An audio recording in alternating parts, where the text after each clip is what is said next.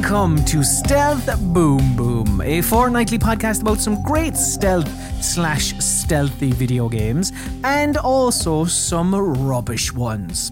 On every episode, we go in depth and all spoilery on one specific game, and we discuss whether said game's stealth and its boom boom are up to snuff.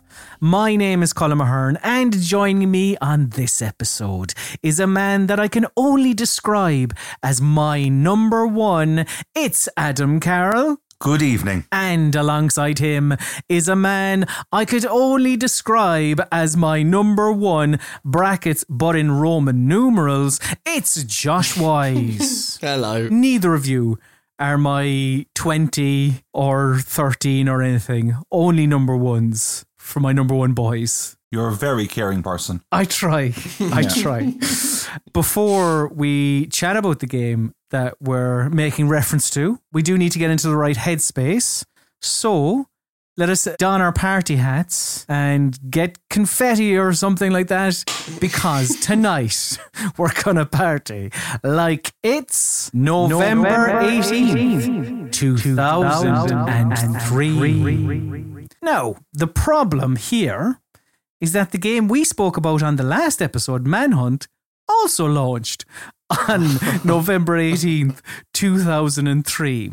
So rather than repeat all the stuff that I said 2 weeks ago, I'm just going to say Lionel Messi, Arnold Schwarzenegger, Dexter's Laboratory, Baby Boy by Beyonce featuring Sean Paul, Crash the Wedding by Busted, Master and Commander, The Far Side of the World, and The Matrix Revolutions. And if you'd like to know the context behind all of those things, just listen to the Manhunt episode and you'll figure it all out. So that's what was happening on this world of ours around the 18th of November. So now it is time to discuss the game that we're going to be talking about today in a segment that we like to call Back of the Box. So yes, the game we're talking about today is indeed called XIII. XIII.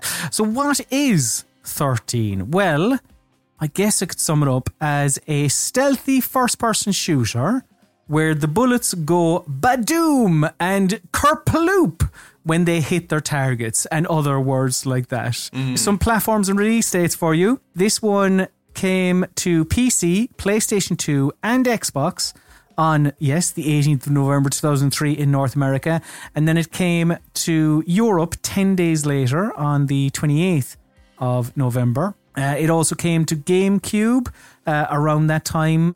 And then it came to Mac, thank God, on the 11th of June 2004. Now, what we do during this part of the show is we look at the back of the physical box. And what myself, Adam and Josh have in front of us here is the back of the PS2 box in the UK and Ireland. And there's a lot of colour. Like, this is a good one, right? This is a good one. Yeah, there's a lot of setting up the story. And that doesn't matter because I'm going to recap the story for you in a minute. But there's some great stuff here, right? So you have 4 screenshots. On one of the screenshots, the protagonist, 13, has a hostage, right? They're using them as a shield, like in many video games, and is holding a gun up as well in front of them and pointing it at an enemy. The text reads, "Let enemies take the bullets for you." This is a selling point in the game. Meat shields. Yeah. Another screenshot here. Someone is holding a knife. Well, 13 is holding a throwing knife. And he has quite clearly already thrown a knife at an enemy in front of him because that enemy is bloody and they're about to die. And the text on the screenshot reads, "Who said comics were for kids?" It's good stuff in there. That's fantastic. There's a brilliant irony to it because it is very childish. That's the thing. It's like a sort of actiony screenshot that would appeal to kids. And also, in 2003, I don't really, there'd been loads of adult comics by that point. So it's like, there's no need to be that defensive. It just sounds very insecure, really. And I suppose, oftentimes video games have been insecure as well. So it marries the two wonderfully in that single screenshot with that one sentence. Yeah. So yeah, that was what was on the back of the physical box. So now I have a little spoilery story synopsis for you. And whilst this isn't like Metal Gear Solid, there is still quite a lot. So I am going to try and blitz through this because it's very twisty-turny. There's a lot going on.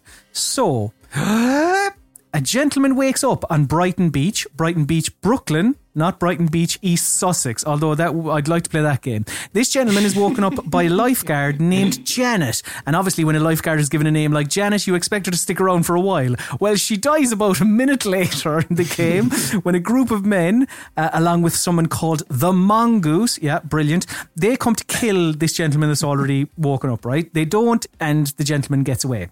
This guy, it should be noted, has woken up with amnesia. So all that he can remember is that he was shot at while escaping a boat that he was on, and he has a tattoo on his collarbone that is the number 13 in Roman numerals, XIII. So everyone calls him 13. Makes sense. One thing 13 had when he woke up was a key to a safety deposit box at a bank. So he makes his way towards said bank, where he discovers that he has rigged his safety deposit box with a bomb that will go off when the thing is opened. He set that up because, as 13 remembers it, he was investigating a conspiracy of some sort. Ooh, the plot thickens. So around here then, 13 is arrested by the FBI. Yeah, it's moving along. So he is brought in for questioning by a guy called Colonel Amos, because they suspect that 13 shot and killed the President of America, William Sheridan. They think 13 is the Lee Harvey Oswald of this situation because someone has taken pretty clear-cut photos and they got a good shot of 13's face. According to Amos, 13's face also is that of ex-US soldier Steve Rowland. So during this interrogation, the Mongoose attacks FBI HQ and there's just chaos and people are distracted and it's bedlam. During this time, 13, who let's just call him Steve Rowland from here on out, is saved by a woman called Major Jones. So Jones busts Rowland out of the CIA HQ and tells him that both she and he served under a General Carrington. Now, Carrington has since gone missing during his own investigation into the murder of President Sheridan. So Jones finds out that Carrington is being held in an army base in the mountains by another general called Standwell. So Jones takes Rowland to this army base. Eventually, Rowland frees Carrington and both begin to make their way off the base. It's at this point that Carrington tells Rowland about what the general was investigating. So the ears open, kids, right? Carrington tells 13 that there are 20 people in a conspiratorial group that want to take down the US government. Carrington says that Steve Rowland was number 13 and that Rowland did kill the president, and then the Mongoose kills Steve Rowland. So Steve Rowland is dead, meaning that 13, the protagonist, isn't Steve Rowland. I told you it was going to feature twists. So before Carrington tells 13 who he really is, they have to make their way to a contact who is going to be killed by the Mongoose. This person is number 17, Kim Rowland, Steve Rowland's flipping wife. It's also around this time that 13 has a flashback. He remembers speaking to Kim Rowland and General Carrington after having plastic surgery to assume the identity of Steve Rowland. So Kim had betrayed the conspiracy that she was a part of and was aiding this attempt to bring them down. So during a shootout by Kim's location, 13 is caught by the bad guys and taken to Plain Rock Asylum. Brief aside, I feel like every game we've played lately has featured some sort of insane asylum. Yeah, it actually has. It's a feature that's coming up quite a lot. Yeah. Anyway, the bad guys have Dr. Johansson here, who has a very evil voice and is obviously going to do some nasty stuff to 13 in order to rejig their memory. He doesn't get to because 13 kills Johansson and then escapes the asylum. Hooray, brilliant. 13 eventually meets back up with Jones and heads for Mexico, where there's going to be a meeting among a number of conspirators at a base of the Special Forces group called SPADS. SPADS stands for Special Assault and Destruction Squads. During the mission, the fake 13 finds out his real name is Jason Fly, and he was a squad mate and sort of rival of Steve Rowland at SPADS. before Fly left and joined up with Carrington. So from here on, I'll call 13 Jason Fly. I'm sorry, it's a lot. Fly learns that the 20 conspirators are planning on using SPAD soldiers in some sort of coup. They want to put a new government in charge of America, basically. So to put the kibosh on that, Fly blows up a hangar of weapons at the base, and in fairness, that will delay it quite a bit. Fly then escapes said base on a submarine, makes his way back to America, and I should say, all the way throughout this, he is killing the occasional member of the conspiracy, and all of them have their own numbers tattooed there in their collarbone. Back in the States, Fly and Carrington decide to bring the FBI's Colonel Amos on board by explaining the whole truth about what's happened and Fly's true identity and all that. And with extra help, Fly continues to take out some more conspirators in a hotel before heading to the conspiracy members' headquarters. Here, Fly learns that this group called themselves the 20, and they wear Ku Klux Klan robes and hoods, like the whole kit and caboodle. And that is true to the source material. So, the 20, if you needed any extra hints, they're very bad. Our heroes get Senator Walter Sheridan involved, who is the politician and brother of the assassinated former president. Sheridan says that he will help Fly gain access to a military facility where Sheridan says that they're definitely going to find the number one. The SPADs attack the base, however, along with key members of the 20 and the Mongoose. So it's go time for the coup. Don't worry about it. Jason Fly kills every last one of them because he's dead cool and brilliant, and he just stops everything, and it's going to be a happy ending. And at this point, we are going to get our happy ending because Senator Walter Sheridan is elected president of the USA, and he holds a party on a yacht, which Jason Fly is invited to, as well as seeing some of the most extravagant fireworks you're ever going to see. Jason Fly overhears a conversation between President Sheridan and Steve Rowland's wife, Kim. A lot happens in about 30 seconds. So Jason Fly learns that Sheridan is holding Kim Rowland's son hostage, and that Kim had apparently promised Sheridan that she'd kill 13. No specification on whether that's Steve Rowland or Jason Fly. Fly also learns that the Mongoose is still alive after he had killed him. I didn't make a big enough deal about that a second, but he thought he was dead. And Fly also finds out that the number one of the 20 is none other than President Walter Sheridan. And we get it to be continued on screen. So lads, I don't know about you, but 13-2, it's going to be a humdinger. So hold up a second, right? Hang on now. I just want to confirm something. I'm just processing here. So he woke up in Brighton Beach, yeah? Correct. And what happened then? So the developer of this one is Ubisoft Paris. Unlike a Ubisoft studio we've looked at on other episodes like Ubisoft Montreal, for example, Ubisoft Paris, not quite as celebrated in the same way.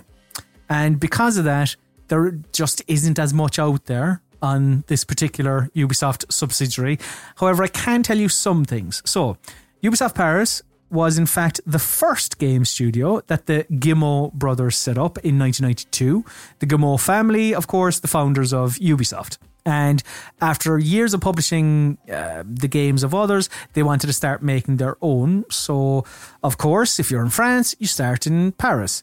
But one person in particular who was going to be pivotal to the development of Ubisoft's first in-house game, wasn't too keen on the city. So speaking to Game Informer in 2011 for their Ubi Uncensored Oral History, which I've referenced previously, game designer Michel Ancel said the following, quote, I was not really comfortable in Paris. My family was not able to move there because it was very expensive. I was really young and I had nobody. If you move to Paris without money, it's horrible because you are in a bad apartment and you don't have money, so you can't go to the good part of the city, so you're just walking. I decided to leave because at the same time it was really the beginning and Ubisoft didn't exactly know what to do. It was their first experience managing a developer and for them it was quite complex to organise and we were really few. We had like 5 developers. I went back to Montpellier, after half of a year. It's worth mentioning that in 2020, Ancel retired from video games development amid some allegations of workplace abuse. Just worth noting. So, Ancel, Frederic Hood and Alexandra Stiebel had concepted this limbless character that would be the protagonist of a new 2D platformer called Rayman. Ubisoft loved the idea, so they set up a new studio in Montpellier, cleverly named Ubisoft Montpellier, and development took place across both cities and studios.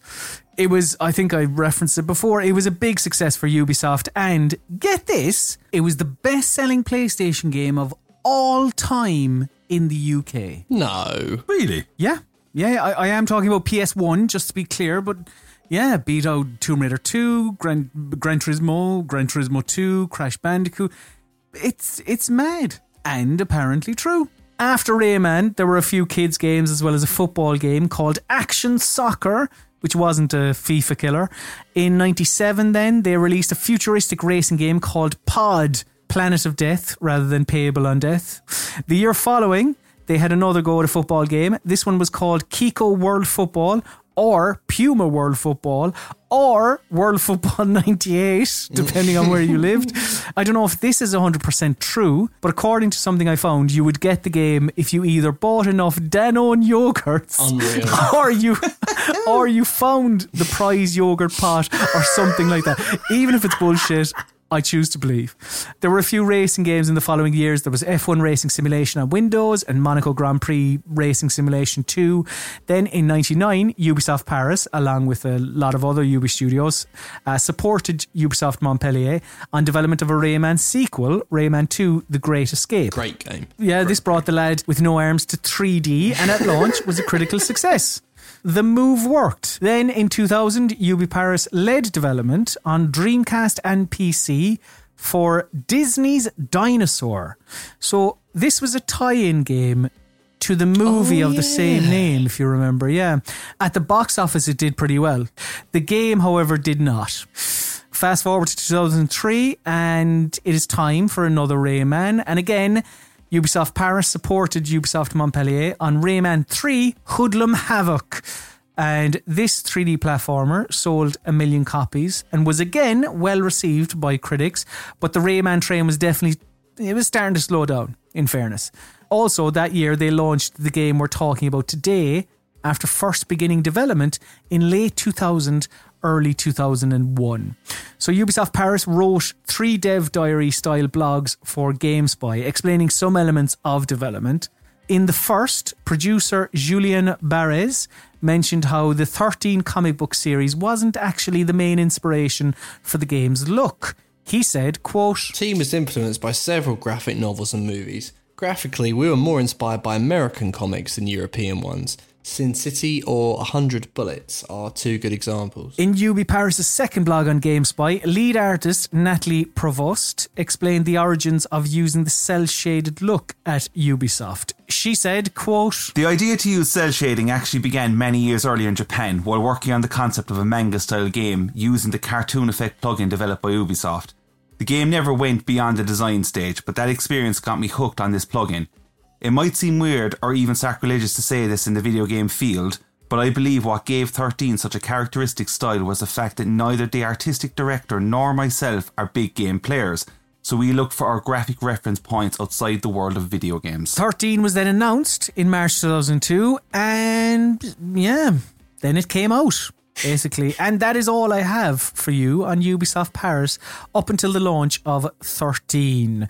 If we were talking about it a few years after, there'd be the Raving Rabbids games and Just Dance. But I think we might talk about Ubisoft Paris again sometime in the future as they eventually become the core developer on Tom Clancy's Ghost Recon. But yeah, that's your lot. Publisher then for this one, obviously Ubisoft, and we have done quite a number of Ubisoft games already. This is our 4th this year. So we have covered the formation of the publisher up until 2007 in our Assassin's Creed episode, which we released on April 4th of this year. So go back, listen to that, and you'll find out about farming. That'd be good. That's your publisher, that's your developer. Sales-wise then, sales were definitely lower than Ubisoft anticipated. I don't have a number for you, sadly, but I can tell you that in 2003, 13 was the 86th best-selling game in the UK, one place above Tekken 4 which was a 2002 game, and one place below, Star Wars Knights of the Old Republic, which did, in fairness, at least come out the same year as 13, but I don't have numbers, sadly. I bought it. Which we will get onto, yeah. The critical reception of this one on PS2, it sits on a 73 Metacritic score, and on PC it got a 72 Metacritic score. And that is your 13 back of the box.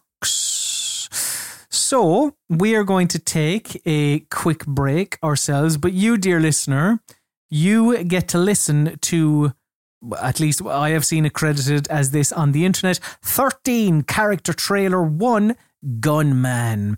And yeah, this came out summer of 2002. So you take a listen to that, and then we will be back when that's finished to talk about it. Enjoy some Fox Mulder. Conventional wisdom says that I killed the president.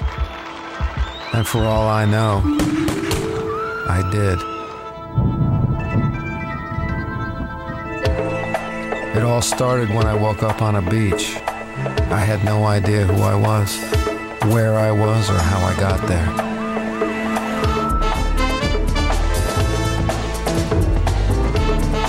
But before I could start hunting for my past started to hunt me.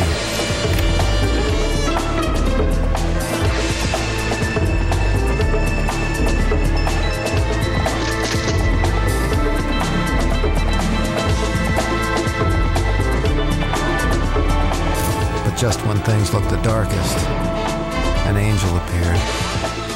A silent angel with a killer's instincts.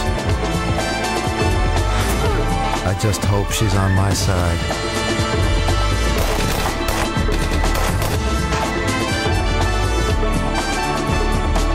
I guess today is just my unlucky day. All right then, let us chat some marketing and pre-launch press coverage of 13. And first, some marketing. And first again, the 13 character trailer 1 Gunman. I think this sells it so well. It sets up the story. There's intrigue there, like giving you story, giving you a bit of the style of the game. I think this is an absolute belter of a trailer myself. Yeah, no, I like it. It's stylish as hell. Does what it needs to do. Intrigues you. Lets you know just enough, but not too much. Yeah. It's sold me. Completely agree. There's good energy off it. 13 had a surprising amount of trailers. It was like, I think I found 5 in total, all different character trailers telling you about, there's 13 and then there's Major Jones and I think there's a Carrington trailer and there's just all these different trailers, all narrated by, as I said, Fox Mulder from the X-Files, David Duchovny. Now, there's plenty of time to talk about David, but I do want to share more of David with the listener. I have audio here of a 13 US TV ad. Take a listen to this. My code name is 13. My enemies have robbed me of my identity. Now I'm going to show them why 13 is their unlucky number. Rated M for mature. For a comparison, I wanted to play this French TV ad because in terms of energy, there's quite a gulf, I would say. 13, le jeu vidéo. Vous ne vous souvenez de rien. Vous êtes seul, accusé de l'assassinat du président. Votre seul indice, le chiffre 13 tatoué sur votre peau. Poursuivi par le FBI et l'armée. Pris pour cible par de mystérieux tueurs.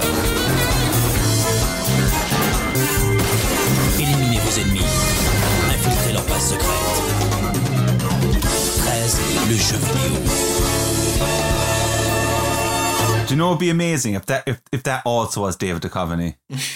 Oh, that would be impressive. We did German in my school. Maybe David did French. I don't know. Maybe so. It could be Maybe him. so. But yeah, again, plenty of time to talk about Mr. Duchovny, which we will do later on. So the next thing I wanted to share with the two of you and our lovely listeners is this marvellous making of 13 video. I don't know when this was posted, but this was on the official 13 website. So I have a few clips to play from this, and every single one of them is going to have odd sound effects, and I guess you're losing a little bit by not seeing the visuals of this because the setup is very odd. It's a regular dev diary with developers looking down the barrel of the camera, explaining how they designed a level or what have you. But also, there's a fella in the corner who's putting together a sniper rifle. Or they'll make it look like some of these developers are sort of in an interrogation situation. It is very odd, but I am all about it. It is absolutely brilliant.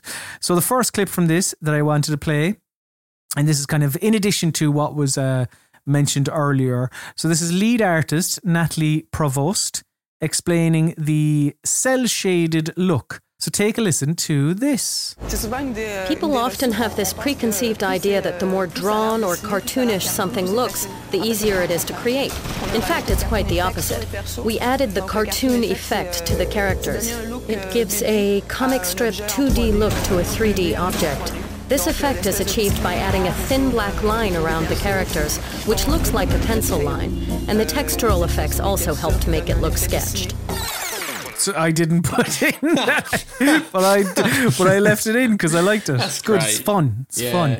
It's quite funny how you have to have this 30-second explanation for something that nowadays, I think if you went, it's cel-shaded, like I'm sure we did with, say, Sly Cooper, which would have actually come out before this. Yeah, that's the thing that gets me. Like, I don't really understand why, like, that. At that point, we already had Jet Set Radio, we already had Zelda Wind Waker, we already had, like, Cell Damage on the PS2, and you're right, like, Sly Cooper, like, I feel like I don't really need this, man. Like, even then, I swear we must have known about cell shading. Another clip here I have kind of continues the chat about the comic book style and the source material as well. So, marketing manager Damien Moret, producer Julien Barres, and level designer Vincent Brajdich. I apologise, Vincent. I absolutely butchered your name there. In this clip, you're going to hear all of those voices speak about how they wanted to remain faithful to the source material, the comic book 13. So take a listen to this. 13 is inspired by a French comic book series, so we worked with the original artist to design the characters and had the scriptwriter ensure that everything we did in the game was faithful to the original. A lot of the game's spirit comes from the comic book. The hero is a kind of anti-James Bond. He isn't bristling with gadgetry. He gets by with whatever means he manages to come across. The 13 game design was influenced by the graphic universe and the use of pop-ups, which appear either to warn of imminent danger or to inform you that you can collect important items. Another example is when you do a headshot, boxes appear to show an enemy falling. A lot of those things we're going to end up talking about in the next section and just throughout the podcast, but because of the couple of clips I've played there, now is probably the best place, I guess, to talk about the source material, the comic book 13. So firstly, I'm sorry, I have to correct the guy who was speaking at the start there. It's not a French comic book. It is in French, but it is a Belgian comic book written by Jean Van Ham, and the artist was William Vance, and it was first published in 1984. Now, the story of the game does indeed take a lot of inspiration from 13, the comic book. In fact, the story of the game is basically the first 5 volumes of the book with a little bit from volumes 6 through 8. Before recording this podcast, I read the first 5 volumes because I wanted to see how much it differed. Some things I noted. In the game, you are discovered by Janet, this beautiful blonde lifeguard. In the comic book, he is discovered by an elderly couple. In the game, he ends up in Plain Rock Asylum because he's captured after he's caught in an avalanche. In the book, it's because he's framed for the murder of his father and uncle. In the game, he goes to the Spads camp because Jones, I think, has received intel on there being some of the 20 at the camp, whereas in the comic, he goes to the camp sort of undercover as someone called Ross Tanner. Kim Rowland was General Carrington's daughter. The president's dad pops up in the books as well. what else? Oh, there's a fairly plot pivotal character in there called Betty, who was also a soldier in the books. The general gist is the same, but yeah, certain things have changed in the game, and it is also a lot more condensed than the books. So the next clip I wanted to play is of lead sound designer Alkis Algeriadis. I apologise, Alkis. I'm struggling with these names this week. I do apologise. But yeah, in this, you're going to hear the lead sound designer speak about the dynamic soundtrack and the sound effects. So take a listen to this. Something I'm particularly proud of is the interactive music, which really syncs with the action, following the gameplay. It's never linear. When you're on an infiltration mission, you walk and the music's calm, then the fighting starts and it really gets carried away.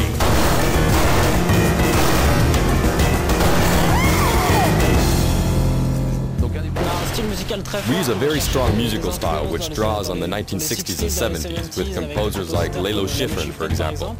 We mix all that up with more recent loop-style music and the result is really fantastic. As far as the sound effects go, we were looking for something very realistic and powerful. We produced nearly 3,000 sound effects, in particular the sounds of some mighty powerful weapons. All in all, it's pretty good. He just likes shooting guns.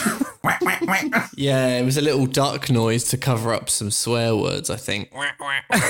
I did quite like that. Yeah, I mean, he spoke there about the music, which is definitely something we're going to talk about. And like in a lot of the clips I played, you have already heard what it is. Spoilers, we all liked it. It's very good. We'll talk about it more as we go along. But yeah, that is your marketing, pre-launch marketing of 13. So now let us take a look at some pre-launch press coverage. And the first thing here from CVG, and this was posted on the 11th of April 2002. And in this, producer Julien Barrez was asked why Ubisoft were adapting 13 when the Belgian comic, its popularity was confined to French-speaking markets. Barrez said, quote, "The same reason we went for this graphical style. The story's good and has always been good, but we think the graphical style is really French. It's funny, but when we took the comic to some English people and Italian people, they were like, it's ugly. It's almost too French to be good outside of French and Belgium. This is why our style is really different from that of the comic.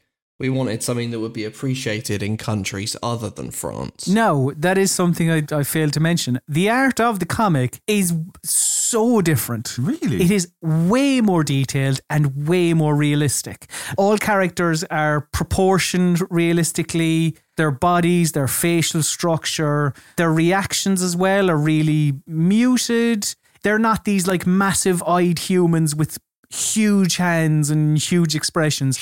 They're just very real looking rather than caricatures. It would be remiss of me as well not to mention the backgrounds, the environments. Like again, in the book, the backgrounds are really detailed, not minimalist at all. The graphic novel looks great. It wouldn't. I don't think it would quite work in game form. Maybe with the graphics that we have now, but it's a tougher sort of style to capture. I do love the one they went for in the game. I think it suits that sort of quick, fast action. And the colours are kind of glorious as well. Next thing here from IGN, an article titled "Eve Satisfies Her Major Jones." I don't even know what that means. It was posted on the 17th of November 2003. And in this, Eve is the rapper Eve. It's Eve, the woman who did the song with Gwen Stefani. It's fucking Eve. You remember Eve? That's who this is. I mean, she really had her moment in the late 90s, early 2000s. Who's that girl? You remember who's that girl? La la la la la la. That one. Eve. But in this article with IGN, Eve was asked about how easy she found the transition to video game voice acting. And she said, quote, "The experience was fun. It's hard, but it's fun. Becoming a video game character is fun. It's definitely a combination of being in the studio recording an album and acting. In the studio, I'm used to the lights being down. Nobody telling me what to do. It's definitely different.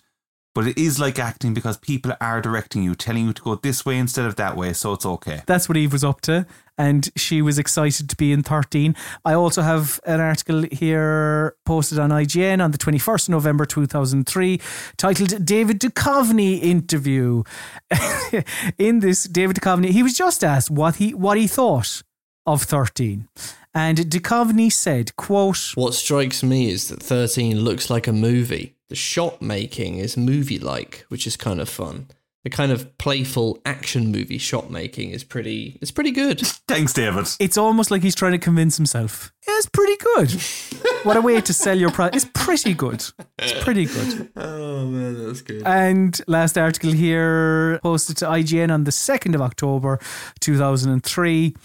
And producer Julien Barrez, he spoke about the cast that 13 had accrued. Of course, Eve, David Duchovny, and a man we haven't mentioned yet, but Adam West.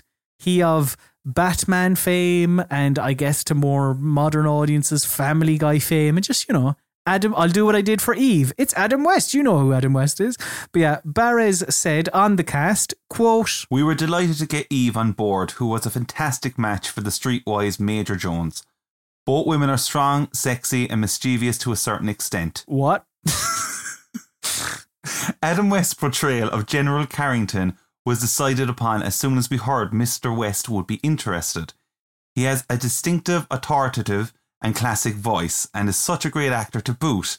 David Duchovny was the ideal choice for a lead character who is the everyman hero, someone with deadly talents and skills, but who also has insecurities and weaknesses. And I'm sure all of us got that from David Duchovny's portrayal of 13. Big time.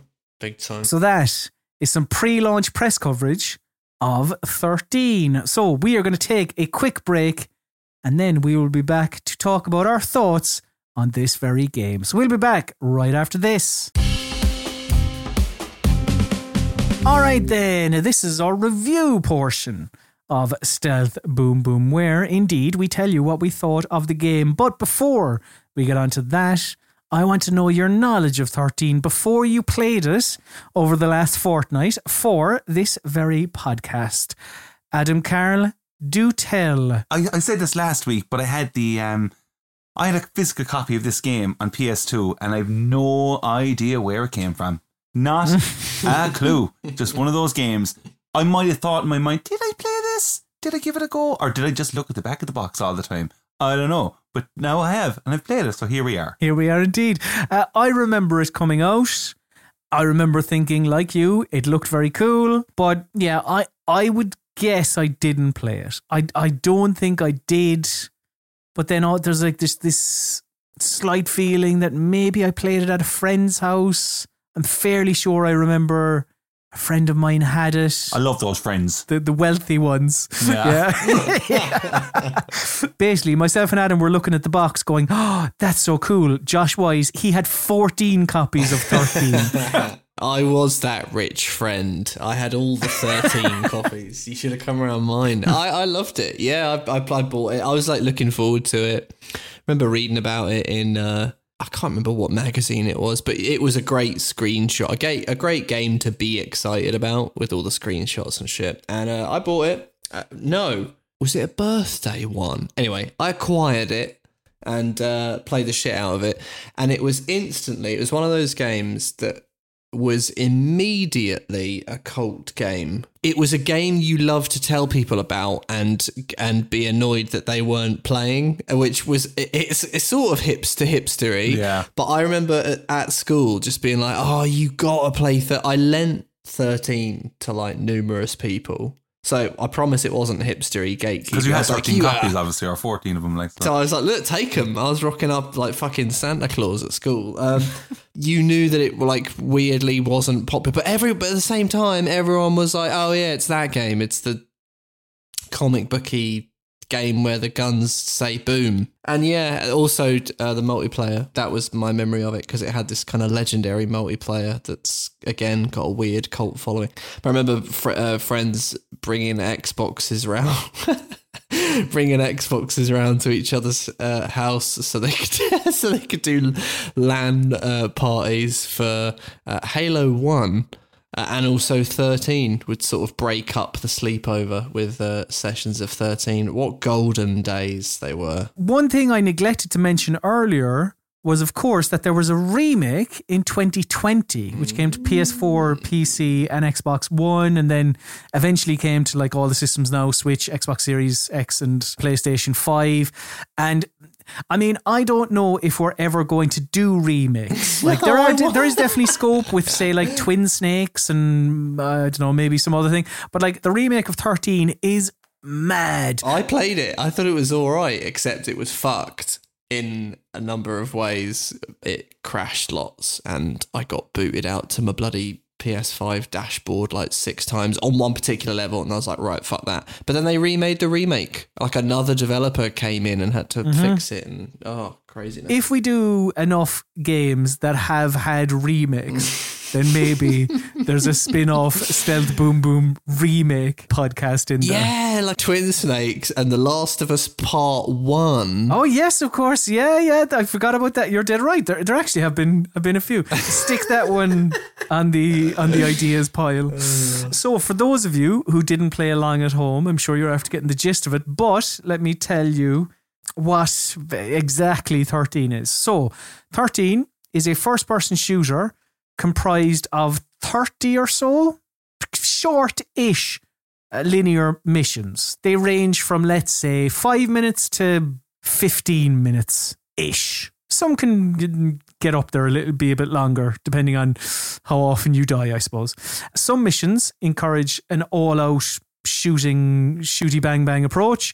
Others will result in an instant failure if you're spotted. Some other missions more stealthily, and some are a combination of both. One could say the stealth boom boom approach. The big thing about this game, obviously, as we've said loads of times, is its style.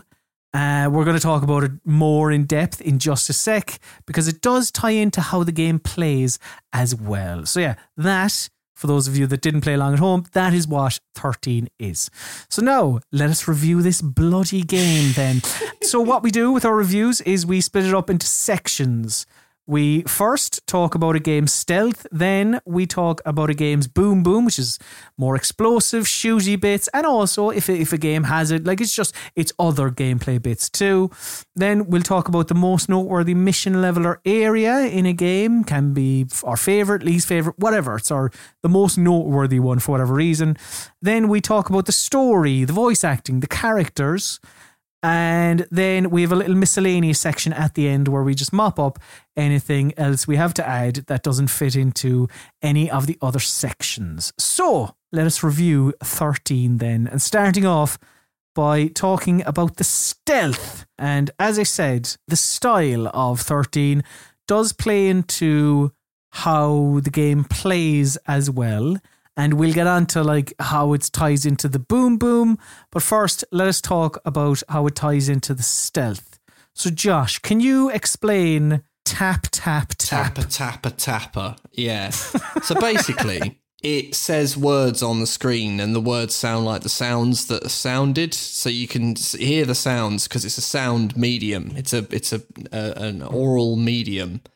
So you don't need the words, but the words come up anyway. You might need the words in a comic medium, but not here. But they did it here so that when a gun goes bang, the word bang comes up on the screen. The best use of this onomatopoeia style, I think, is the little tapper, tapper, tapper that you get, which is an enemy's footsteps. It doesn't happen all the time. I think you have to crouch. You have to be standing still, I believe, for like a very short space of time.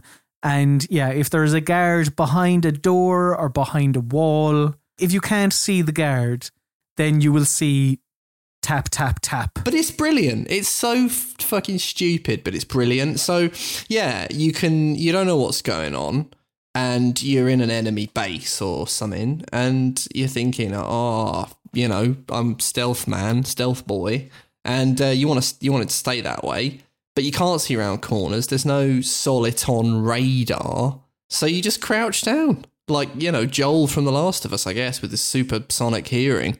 And you just look at the wall, and eventually you see this little thing pop up on the screen, and because it can do it when they're like really far away, which is kind of funny because it's this little pixelated little shape. And as it gets closer, you realise it's the tap, tap, tap of the footsteps. So you can just see that. And it's so clever. It's the fact that it's the comic booky thing that's just like such a good style meets function point, I think. It's like because all the other ones in the game are sort of, they're just style. Like you don't need the word boom to come up when you shoot a rocket launcher into someone's head, but it does, and it's great. But this particular one, brilliant. Yeah, I thought it was really cool. Similar to what Josh was saying, like it's obviously amazing for the style of the game, but like it's not like it's crazy deep or anything like that. But it's refreshing when it's not like a vision cone, like line of sight, or a kind of a stealth meter kind of thing down in the corner that you're seeing. What I kind of enjoyed about it was when you do see the tap, tap, tap, I like how you can't tell, is the enemy your direction if you went around the corner or is he walking away?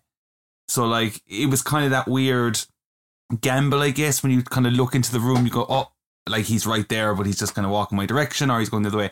So it's kind of just, it added that slight little bit of tension throughout those little moments, you know, but really and truly though, it is sold big time on the style.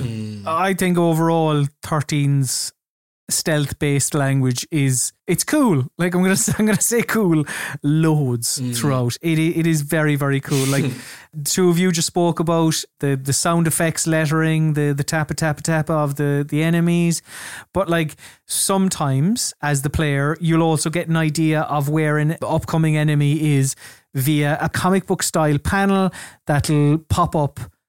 So on screen, it'll look like a separate window, and that will show you that there is an enemy in a location that is unfamiliar to you. So you put two and two together that what you're being shown is probably the next area, and there's going to be an enemy in there. Similar to that, you also find these monitors that are connected to surveillance cameras. Doesn't happen on every level, but it's something that just happens from time to time.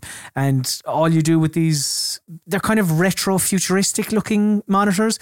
You just walk up to them and again, you get a little panel that'll pop up in the top left. And what you're now looking at is a CCTV camera that's just going from left to right and showing you what, again, is presumably in the room ahead of you. The style in which all of this is delivered is obviously in tribute to the medium of the source material, and it's just to parrot everything, it's marvellous. Like, I never tired of seeing those comic book flourishes. We will talk more in depth about the more bombastic ones later, but it doesn't really work. It's cool, but it doesn't actually offer you an awful lot in the way of actually knowing where an enemy is or how far they are away from you. Like, the tap, tap, tap of footsteps does tell you that there is an enemy behind a wall or a door. You may enjoy not getting more information at him. I don't. And I have issues with the tap, tap, tap. Like, I understand it's meant to get larger the closer an enemy is to you. So the further away the tap is written smaller, the closer the enemy is, the tap will be bigger. But even at that, it's not obvious enough. It needs to go from tiny to fucking massive in my eyes, or it needs to go from white text to red text. It needs something more. Like, I tried to utilize it where I could, but I just didn't find it that much of a help. And both the panels that pop up telling you there's an enemy ahead, as well as the surveillance cameras, they don't fully land either. You'll get that there's something ahead of you, but without the context of where that is, I'll give a hypothetical, right? If you're in a grassy outside area and a panel pops up showing an enemy against, showing them standing against a yellow wall, you know that there's an enemy ahead that's going to be standing against a yellow wall. And let's say there's a building in front of you as well, right? So you guess the enemy that's standing in front of a yellow wall is in that building. But you don't know if that enemy is going to be right behind the door. You don't know if they're a bit further in the building, in a room on the left, the right, etc., whatever it is. And without that knowledge, you're not getting the full whack out of those pop-up panels. The surveillance camera panels are basically the same. You don't have control over the cameras. You can't tell where the camera is in the room. You can't tell where the camera is pointing. So you can't fully tell what you're looking at when it comes to them either. And I really want to stress this. They are so cool. But functionality-wise, they're just not there. You're looking for a deeper game. I think the fun aspect of what I'm kind of enjoying through, I kind of can get I can respect what you're saying, obviously, and I would like to see that level of depth. Like, are you looking for like a Splinter Cell kind of vibe going on here? Hang on a second, right? Because what? Hang on a second. you hang on. Like, even the tap, like that would be altering a system that's already there. Yeah, I gotta be honest. Like, usually I can see precisely what you mean, Colin Mahern, because you explain yourself very well. But on this one, but not tonight.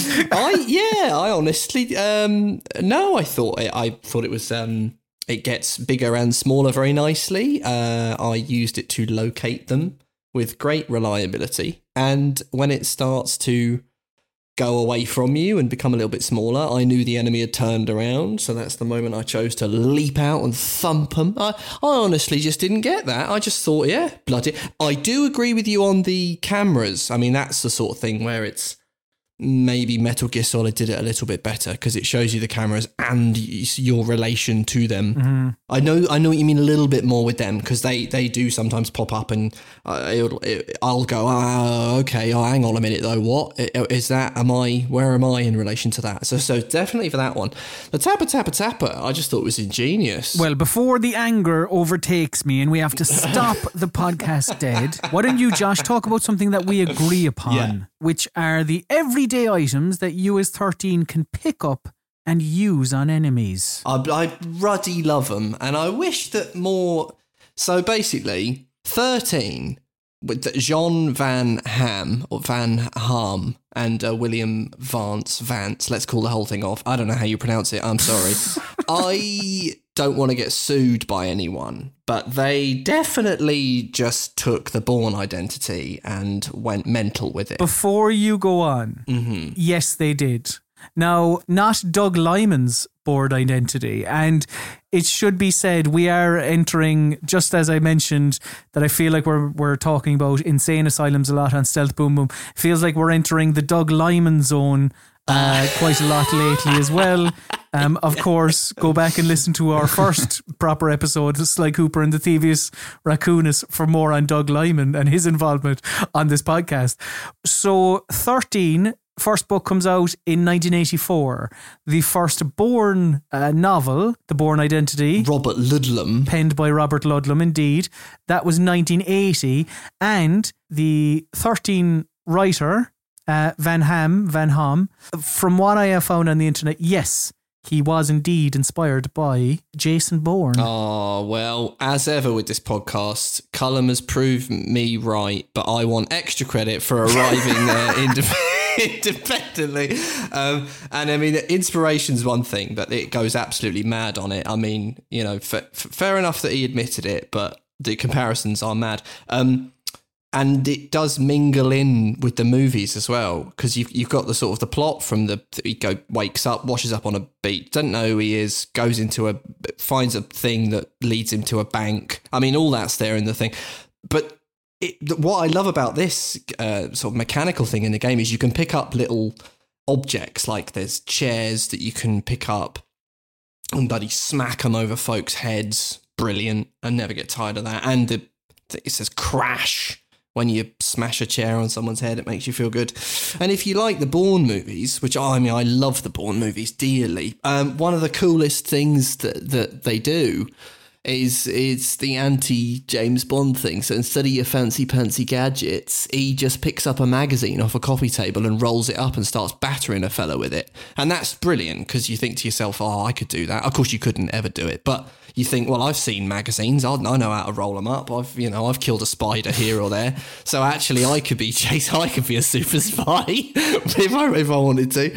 And in gameplay terms, it's great because it does that thing. You feel like a bad boy, And actually, it helps you in the stealth set because you always want to do those things when you're the broom. Oh my God, the broom. It's like my favorite thing in 13. It's genius. The guy picks up a broom and swings it into someone's head from behind. Genius. I was quite the fan of the ashtray and like how you could kind of shuriken it at somebody's face. It's good stuff. So funny. Something else that is good stuff is the crossbow. This thing is brilliant. I love it. So in 13, you're not able to aim down sights with all of your weapons. You can only do it with 2. Yeah. The sniper rifle, which I was a big fan of as well, but that is similar to, say, Far Cry, which is a boom boom sniper rifle. Here, also a boom boom sniper rifle rather than a stealthy one. The quiet weapon of choice that also has a scope and that you're able to aim down sights with is the crossbow.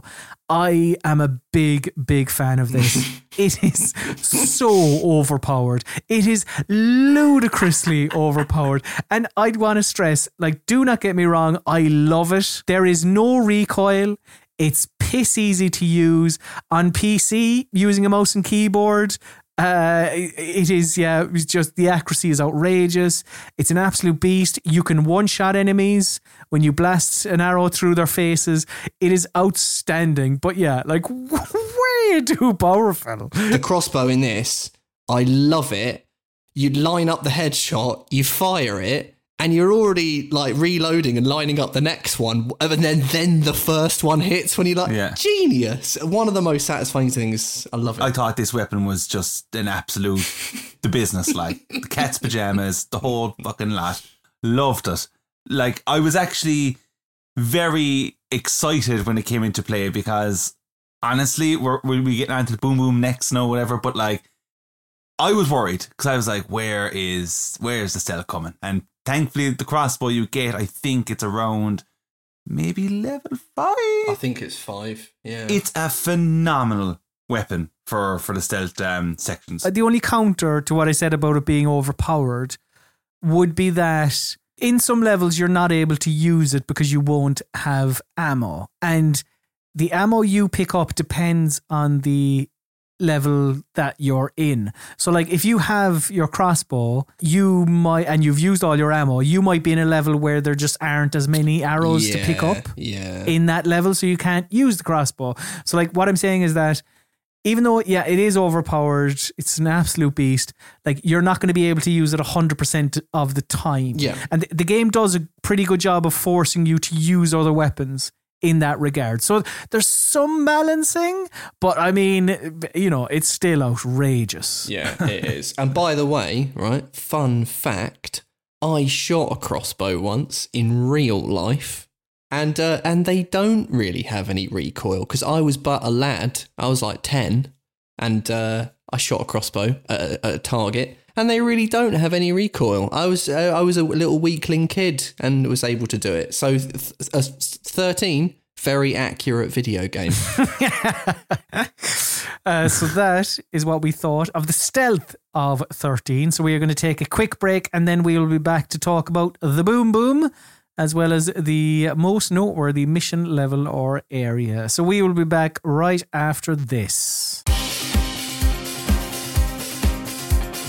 All right, then, let us continue our chat of 13. We've started, you know, why would we stop here, lads? It would be silly, especially when we have yet to discuss the boom boom of 13. So the boom boom section is where we talk about the more explosive elements, the shooty bits, and just other gameplay bits as well that aren't stealthily. And the first thing I wanted to talk about was the first thing we talked about in the stealth section, actually, and that is BAM, no, R, Baum. Should have introduced this section as the Baum stealth section, Baum, really. Baum. So yeah, we spoke earlier about the footsteps of the guards, the tappa tappa tappa. Well, what I just said are 4 examples of both the more explosive and just the death comic book sound effects. So same as before, big splash text that appears on screen. Like you even broached this topic earlier, Josh. Like there's something magic about nailing a headshot and seeing no appear around an enemy's head, or seeing the word boom in front of you after you lob a grenade at some baddies and it blows up and everything, just shit goes flying. As well as that, something that I want to talk about, I know both you did as well, what I can only describe as 13's equivalent to modern Sniper Elite's X-ray kill cam. This thing is inspired. I think we spoke about the Sniper Elite kill cam. We did actually on the Manhunt episode as well 2 weeks ago. So here, when you headshot someone, as well as seeing no above their heads, you'll also get 3 comic book panels at the top of the screen, and they will appear in quick order. So they'll all appear one after each other. You'll just hear doof, doof, doof. And from left to right, basically the 3 stages of a headshot. Graphical limitations allowing, I suppose. Yeah. You know, we are talking about a 20-year-old game here, but I think the lack of fidelity by today's standards, it does help here as well. And the style, of course. Because, like, I don't want to see some sort of hyper-realistic headshot delivered visually in this type of fashion. It has to be in 13 style. Yeah. It just feels superb, especially when you get the sniper rifle. I think that's like mission maybe 4. Or no, I think it's actually mission 7. I think it is 4. It's when you're on the rooftops with Jones. It's just a really, really great moment. It's perfect timing to like really show off that kind of thing. And like as you said, you don't want it to be like, you don't want it to be that over the top sniper cam kind of style. That would not work for it at all. What's in play here is perfect, and I love it. I don't need to see a testicle exploding. No, that would definitely be a change of pace and tone in this video game. But you say you kind of, for you it came alive with the sniper rifle. For me it does kind of go back to the crossbow. For you, Josh Wise, you kind of tie it more into the throwing knives. Yeah, I love the throwing knives in this game. So the 3-panel thing, agreed on all fronts. Brilliant noise, brilliant idea, and you just get like immediate satisfaction for doing it. Something about the knives. I think it's because when I was a kid, I was like, are these things that actually exist in the world? Because I wasn't really aware of them. But like, yeah, so it just looks like a little knife with your classic pointy bit and your handle. But the 13 like holds it by the blade. And it's got this weird little, like, handle that has, like, perforations, like it's a kind of little grill. And I remember being a kid thinking that was, like, the coolest thing in the world. I was like, is that actually, like, what they are? Like, they're knives that are meant to kill people. Like, I just sort of thought, it's cool spy hardware. And I remember going, yeah. And it was my when you do the 3 panels, the one with the throwing knife always looked like the coolest to me, because you'd get the but it would always look kind of funny because the throwing knives are kind of big and it'd just be like sticking out of a guy's cheek and he'd have a load of ketchup on his face and it just looked a little bit goofy, but sort of to glorious effect. I think we can all agree, like, whatever weapon you're using, it's glorious. But, you know, we've spoken a bit about the sniper rifle. Josh Wise, I know you want to talk about just the guns in general. Big time, I do. Here comes old gun pervert Wise. Yeah, I'm a digital gun nut, but they are very, very good in 13.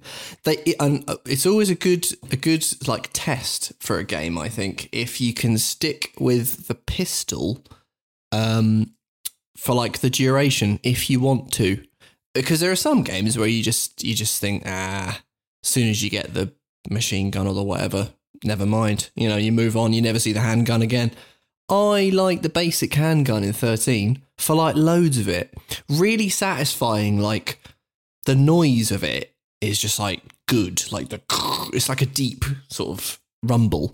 And also, like, not that tough to line up good headshots when you're in the thick of the action with them. And then you get the satisfying little kablamo thing that goes above someone's head. Also, it's one of those games where none of the guns blur together. They're all like really, really distinct. Like, I know we've talked about the crossbow and we've talked about like the sniper rifle and stuff, but even just like the handgun, super, super different to the revolver, like the Magnum handgun, and then, the shotgun. They're all like, there are no wasted slots in your weapon select thing, and each one of them is really satisfying to use in a different way. I know you were quite a fan of the guns as well, Adam, but in particular, the shootouts, should I say, than the guns. Is that fair? What surprised me is similar to Far Cry, which we discussed recently. What took me by surprise playing Far Cry was just how far away the enemies were in general in certain situations, and 13 is doing the same thing. And it's like they know it themselves, because they do this thing where you'll be getting shot at and you'll be like, where the fuck is the fella? And then he might be up on top of a mountain, and then there's like this cursor goes around the kind of enemy to highlight he's up there. Now, for some, they might think, I don't need that. That's kind of killing the whole thing. I definitely kind of appreciate it to a degree. It's not an auto-target thing that's happening, but it's just like, he's up there. But like, I think it adds a good bit of like scope to the overall game, because it is quite linear. And I just thought like it adds that element of excitement. There's a lot of getting the headshot, seeing the tree panel, and then you see the enemy just dropping off the cliff. Or else you might see the actual, like, let's just say, kill cam of the enemy getting hit and turning around and falling. So it's surprising how much of these little things are in this game for the time that it was made. Yeah, and it's kind of similar to Far Cry in that sense of like, I think that is a good comparison, because it kind of feels a little bit similar in terms of when you're sneaky and when you're not. Obviously in Far Cry they had the enemies with the super binocular eyes, but like in 13 it's like you can just kind of creep around and do what you want to do, and when you blow it, and you decide to just go all guns out. But it's kind of, it just feels really organic. It's not one of those games where it's like, this is the stealth bit, and it's kind of like, there are bits that are prescribed, but on the whole, it's like, you go how you go. And I do dig that. And you can go how you go with your guns, and by using them in different ways, Josh. Not just from pulling the trigger. In some ways, the guns have different functions. They do. I mean, it's mostly shooting. But, yeah, you can gun your own way. You can. For the people at home, yeah, we're talking about the secondary fire mode, which I'm sure, Josh, yeah, you will explain. Sometimes with, like, I think the shotgun, the secondary fire mode is literally where you use the shotgun as a melee weapon, or it depends gun to gun. And again, this is kind of something where I think you still get it sometimes. You can get it in like Call of Duty, where it's like you have another button and it'll do usually the extent of it is, it's got a grenade launcher mounted under that rifle or whatever. The ones here, just kind of inventive and a bit cool, and secondary fire modes are a bit cool, and we should do them more in more games. It's like if you've got the Magnum, or it's certainly a revolver of a big Dirty Harry handgun type thing, you can fire it as normal, but when you pull the left trigger to do the sort of alternate fire mode, he like fans the hammer, because it's usually quite a slow, shooting gun. And he just fans the hammer and can just whip out 6 shots in like 1 second, which is pretty nuts. With the handgun, the secondary fire is that he just takes out a second handgun, which is kind of great. Like if you have the ammo for it, he's just like, actually, I'll have another one, and just pulls another one out, which I thought was brilliant. And yeah, you're right, the shotgun, wallop him over the head with the shotgun. What's not to love about that? That's the thing about a secondary fire mode. And they don't do it enough. It doesn't have to be built into the thing. It doesn't have to be like, it would only work if it's a rifle with a ruddy great grenade launcher underneath it. No. Mm. Let me, in like loads of video games, take the shotgun and wield it like a baseball bat. I just think that's great. So something you mentioned earlier, Josh, you spoke about how, you can pick up chairs and ashtrays and bottles and et cetera, and use them as weapons. That is important because 13 doesn't have a lot of gadgets at his disposal. As I think you said, you're not James Bond. You're the anti-James Bond. Can't a chair be as good as an exploding pen or something, for God's sake? One of the gadgets you do have at your disposal is a grappling hook. And I did want to make a bit of time to talk about this because this grappling hook is fantastic. I could be, and please do correct me, like I could be completely forgetting one, but I can't remember a similar grappling hook to 13's. I don't think so. It's pretty singular in how it works. It's different to the ones we spoke about in, say, Tenchu, Stealth Assassins, and Batman Arkham Asylum. Because, like, in those games, you fire your grappling hook at something and then you fly up to that point.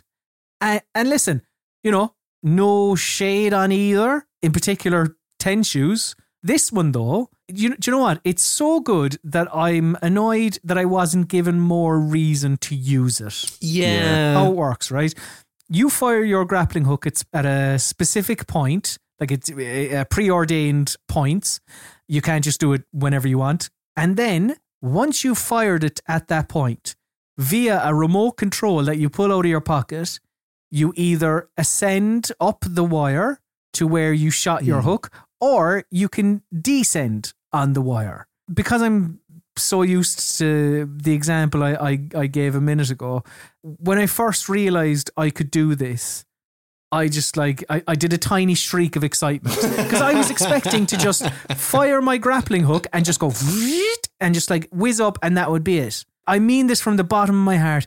This is brilliant. This is so good that I am kind of a bit annoyed that I can't think of another example. Neither of you can think of another example. I'm like, why has nobody stolen this? Yeah, there's it is sad that it's not used as much. It's like in the canyon level, I guess. There's like a couple. There's like maybe 3 or maybe 4. It's kind of opportunities where you have to. But yeah, you're right, and it adds such a verticality to some of the levels as well. It's fantastic. But yeah, a little bit underused. So that is what we thought of the Boom Boom of 13. So now let us talk about the most noteworthy mission level or area of the game to each of us. So the first one I wanted to bring up, and I think we've chosen the same one here, Adam. Yeah. We both said the level 6 Emerald Military Base Rooftop. The objective is prevent the SPADs from setting off the alarm. And it's basically you must go into an area, shut down 4 generators, crossbow a load of lads in the head, and then climb a ladder. And it is good stuff. It is. It's good stuff. I don't think it's maybe the best mission, but for me was where the crossbow really started to sing and where I began to say, hide bodies more. I was in this more open space. So, you know, I thought there was a greater chance that bodies could be discovered, and I was aware of the stealthy aspects of 13 quite a bit more from this point forward. And this is my experience on this level. Like, a perfect run was the epitome of stealth boom boom. Like, I was a sneaky boy offing the first 4 lads, because there's 1 outside a bunker, 2 inside a bunker, and then there's 1 patrolling a large gate just a little away from said bunker. And all of that went swimmingly, just no bother whatsoever. Then there's a gated section just after that. And that, for me, was absolute chaos.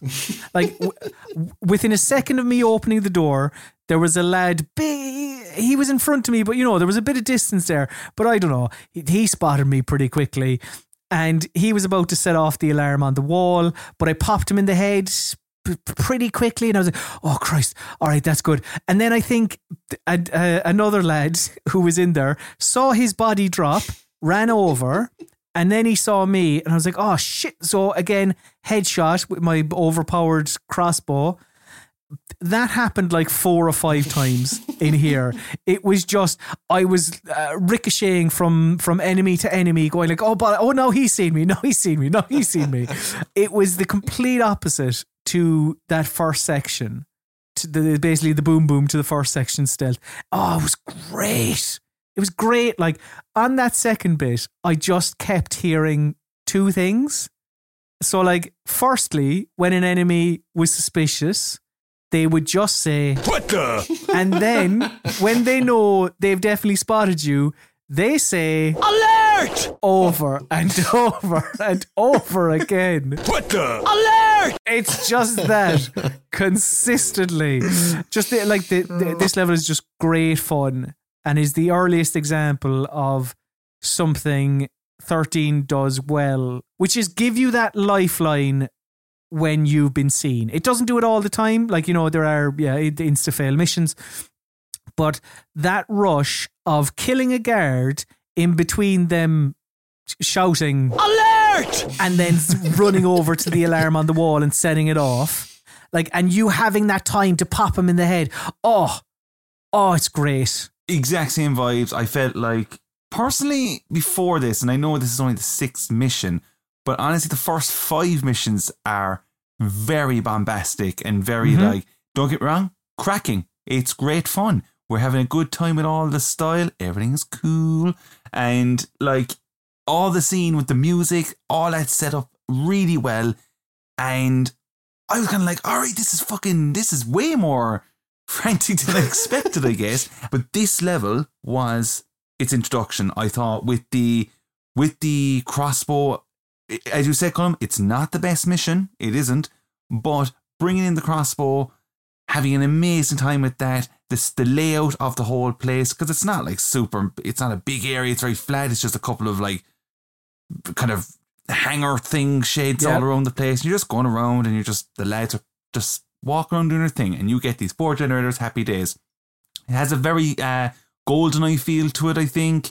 It just introduces the stealth side of the game really well, and it's very satisfying.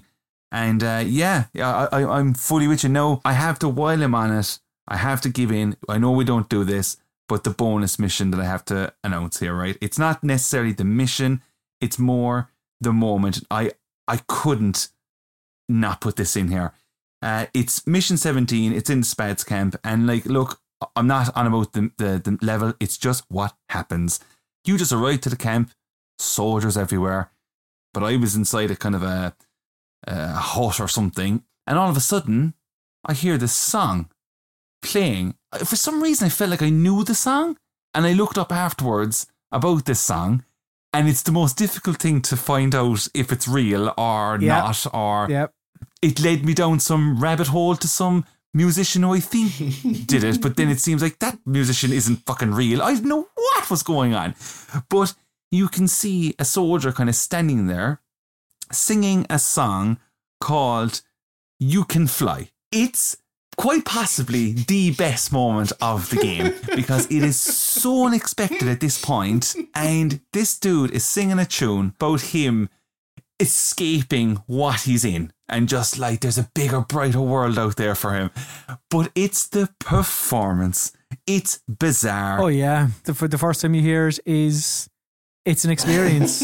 So yeah, I have a clip here with some bonus atmospheric thunder as well that's happening during the level, and I think I change weapon or something. You'll hear a click. But yeah, here is a random soldier in this mission singing a song called You Can Fly. You can fly, you can hide, you can close your mind, but I'm still on the run. You can fly, you can hide, you can close your mind, but I'll rise like the sun. Get it, Doug! Man. Poor Doug. Just let Doug sing, damn it. Yeah. It's just phenomenal. Just comes out of nowhere. I was like, have I opened a window on my browser or something? What's happened? Why has this long lost Bon Jovi B-side from 1983 started to play? What the fuck is this? It's fantastic. Josh Wise, do tell, you had a different one to myself and Adam. I chose mission number 2, Winslow Bank, because one of the things that's stuck in my head for years since I played it, is get the teller in the bank. When you so the premise of the level is that you wash up on this beach in 13, and he doesn't know who he is, he doesn't know what's going on, but he gets a key or something to a safety deposit box in Winslow Bank, which is in Manhattan. So he needs to go into this bank, find out who he was. Again, if you've seen the Bourne movie, it's the same as the Bourne Identity. Got the security deposit box, trying to work out who he is, goes to a bank. And there's this brilliant little moment where the teller at the bank, and he says something to you, and his delivery of the line is just like burned into my brain, and I don't really know why. He goes, Mr. Roland? It's been such a long time. And what's weird is that if you leave the game on like the main menu, that the main menu just plays noises from the game, and there's like a sort of like a previously on or something like that. But if you just leave it on the start screen, you can hear that fucking teller guy deliver that line every time you load up 13. I think that's why it's burned into my brain. There are actual reasons that I've picked this level, though, not just the teller. It's such a good early level. Like, it's the first proper level. Like the first actual level. You're just kind of on the run. There's mercenaries coming after you. Any kind of plot details you sort of get on the hoof, and you sort of in shootouts basically.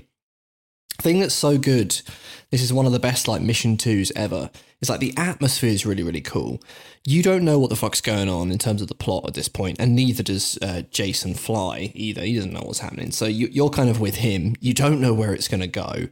There's this sense of paranoia where when you start every level, you see like panels and you hear like a heartbeat, and it sort of switches between the panels, and it won't start the level until you like push the analog stick forwards kind of thing. So you're walking in here, you don't know if it's going to be like a kind of ambush or something like that. You don't know who, you're thinking, are they going to recognize you sort of thing? It's got this kind of weird moment where where the teller calls out your name. So it's sort of showing you some plot, and you're sort of picking through this. It's got a really nice little bit of like, I guess you could call it social stealth, really. You're just sort of like walking around this bank level. There are civilians knocking about. You can't just go, killing folk. You're just a guy in a bank at this point.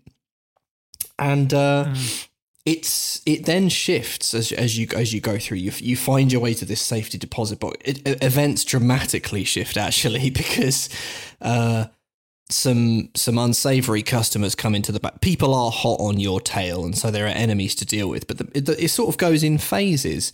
It starts out with a nice little bit of social stealth, and you're kind of taken in the story, and then it kind of goes to a point where there are hostages. There are some bastards that come into the bank with a load of guns, and they're coming after you. And there's innocent bystanders, and the game sort of says don't kill the bystanders, sort of thing. And you don't have any weapons at first, so you have to kind of come across them. And that's when it introduces you. You've got the mechanic where you can pick up a chair, and it's kind of the first introduction of real stealth, really. Like when you're kind of upstairs and you can crouch down, kind of locate one of your targets, use the little tapper to make sure they've turned their back, run out, smack them with a chair. Then you've got a gun. So all of a sudden then it introduces you to the gunplay in the game.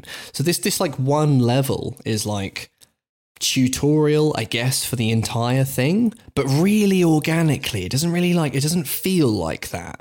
And anyway, then it kind of shifts into more of a shootout, and it's got this brilliant twist, I guess, where you find the safety deposit box that the key is for, and there's just a bundle of dynamite in the safety deposit box, which it doesn't. If you just think about that for a few minutes, you realise how insane that is. But like, whatever, it blows a great big bloody hole in the back of the bank, and sure enough, that's where you've got to escape to. So it's got like a little bit of everything, and it ends with a real kind of exclamation point ending. It's got a little bit of everything that I think is just great about 13, the game. It's ruddy good shit, I think. So that is what we thought of the Boom Boom and the mission level or area that stood out to each of us. So we are going to take a quick break, and then we will be back to talk more 13. So we'll be back right after this.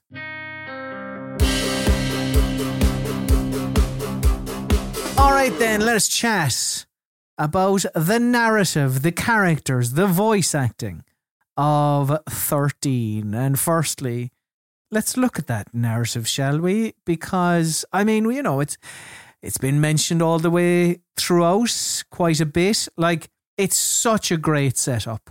A guy wakes up, guy has amnesia, guy tries to piece together who he is, guy learns he might have assassinated the President of America, guy finds out that there's actually a conspiracy of 20 people with tattoos of Roman numerals, and he must kill them before they try and take over the country. Like, sign me up. Yeah. This sounds great. But I have one main issue. Well, I suppose two actually, but I'll get to the second one in a bit because it relates to something that you want to kind of go more in depth on, Josh. First one is that the 20, who are, you know, the bad group of 20 conspirators that are going to overthrow the American government, they're just a bit undercooked. Yeah. If I'm being nice, maybe. Like, rather than the group as a whole, I'm talking more about the individual targets that you kill. Like, the group is fine, I suppose. Like, the game never wants to fully commit to why this group exactly want power, other than, I don't know, power's cool, let's do that. But then at the same time, the game has them, and as I said earlier, it is how it's depicted in the books, like the game has them looking like clan members. But my main issue, the individual members. And it's because most of the time when you're introduced to a new target, right, so an individual that's part of this 20, you are going to kill that target in approximately 20 minutes, maybe. Right. Like half an hour if I'm being generous, if you die a few times or whatever it is. And because of that, these members of the 20 just, they just become slightly more powerful versions of regular enemies. Like enemies with, I don't know, with some armor on, so they're a bit harder to kill when you have the boss fight. The middle of the game gets bogged down with trying to get the player to go through as many of the 20 as possible.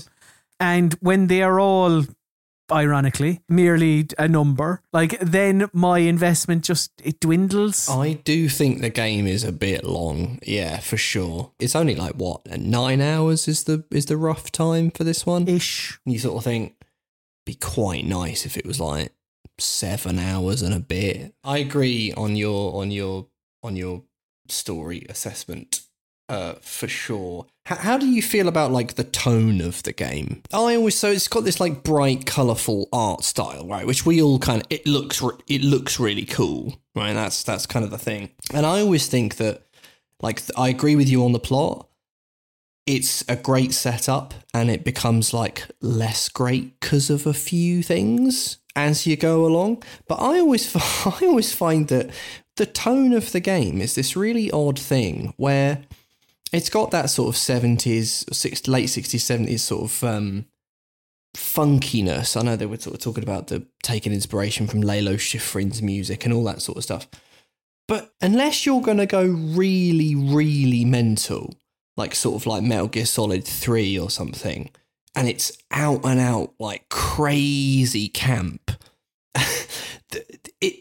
for me, 13 always falls somewhere in the middle where it's like, it's funny and it's pulpy, and you've got Adam West, and that's kind of funny. You know, it's got these things where it's like, we don't really want you to kind of take it very seriously. Like it's overtly comic booky in a way. But then that, to me, never quite sits right with the way that it pays a kind of attention to character and tries to tell this sort of story. Well, tries to sort of tell the Bourne Identity story.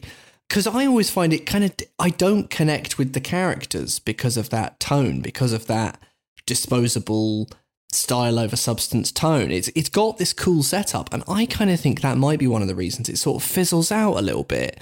Because it's like, well, it's not the Bourne, the Bourne Identity is totally different tone. It's actually quite serious, and you really can connect with the characters and sort of follow the plot through. And the thing with Metal Gear Solid is like, well, I mean, the story's absolutely crazy and you've not got a hope in hell of following it, but you can really sort of soak in the atmosphere and the characters still come through. 13, for me, kind of loses out a little bit on both of those things. Great style, but I think that might actually get in the way of me properly connecting to it, like as a story. I'll be honest, I had a good time with the overall story. As you said, Colin, the initial setup is... it's quality. It is quality immediately. And I think it stayed with me throughout. My biggest issue with the tone, and I won't go in depth with it yet, but it's just the voice acting. That's why I couldn't connect with any characters. Yeah, okay. But we'll get to that. Before we do, we must talk about the ending. Josh, set it up for our lovely listeners. Describe what happens before you see the words "to be continued" splash on the screen. So you've resolved most of the major, the evil people. Justice has been served and everyone is about to live happily ever after. You're on a yacht. It's the president's yacht. There's fireworks. There's people mingling. Eve's running about. Major Jones is running about. Adam West is there. Everyone's having a good time. The president's brother, William Sheridan? Wally. So he's now the president. You're mingling. You're enjoying the champagne. You're enjoying the fireworks. You go to talk to the new president, who his brother was the old it's sort of a Bobby Kennedy situation. Yes. He's saying, oh, I'm going to pick up the good work that my brother started, blah, blah, blah, blah, blah. You go to speak to him. He's got a sort of office downstairs in this yacht. And he goes to take a phone call, and they do this rug pull where it turns out that actually he was the uber villain. He was the one that arranged for his own brother's assassination. He pulls out a gun and points it at you. All is not well with the world. He says, actually, you're fucked, or words to that effect. And then the game just sort of fades out. The fireworks are still in your memory. You thought it was all good, but then actually no. Absolutely everything that's gone wrong has gone wrong, and it says to be continued. And here we are 20 years later, and I don't believe that it has continued. No. The thing is, I'll just go first, because I know this is a big one. I'm not bothered. And the plot's a load of silly nonsense anyway. It's a bit sad. It is sad because I want more 13. I want a 13-2 or 14. But we're not going to get one. But in a way, the sort of cliffhangery silliness, it sort of puts a perfect cap on what is an absolutely bonkers story. And so it doesn't really bother me. That may not be a popular opinion. What did you guys think? I think you are speaking nonsense, Josh Wise, because without the sequel, the story doesn't feel complete. There are plot points here that might have become clear if there was a sequel. But because there isn't a 13-2 or a 14 or whatever it would have been called, you're kind of left wondering. So like, I made reference to this when I was going through the story. Throughout the game, the amnesiac protagonist, who turns out to be a man called Jason Fly, who has assumed the appearance of Steve Rowland via plastic surgery, he has flashbacks to what happened before the beginning of the game. But some of those flashbacks, unless I miss something here, some of those flashbacks appear to be the memories of Steve Rowland, the man Jason Fly is pretending to be. However, some memories are quite clearly memories that belong to Jason Fly, like where he's talking to Kim Rowland and General Carrington about assuming Steve Rowland's identity.